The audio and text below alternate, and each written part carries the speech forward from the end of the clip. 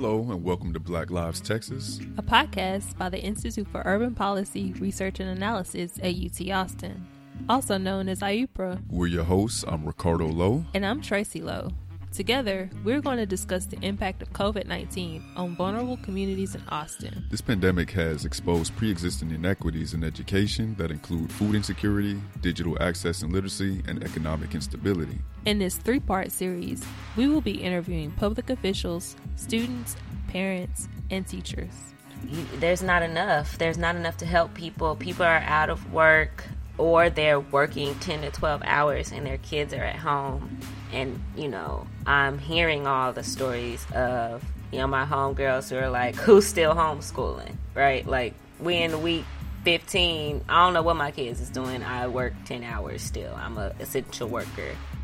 So my job is to empower other parents through advocacy. My job is an advocacy specialist. I help other parents learn to maneuver systems. So when this first hit, I was like, oh, I'm not productive. I'm not being helpful. And I mourned my ability to help others.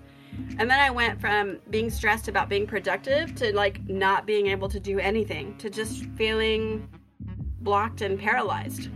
A long-term commitment. This can't be something you just do for a short term because it's a pandemic.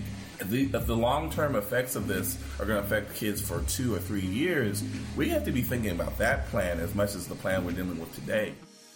School is helping some people stay focused and school is stressing other people out. What does it look like for a kid to go into school different days of the week, right, because of considerations of COVID, but that they're getting exactly what they need?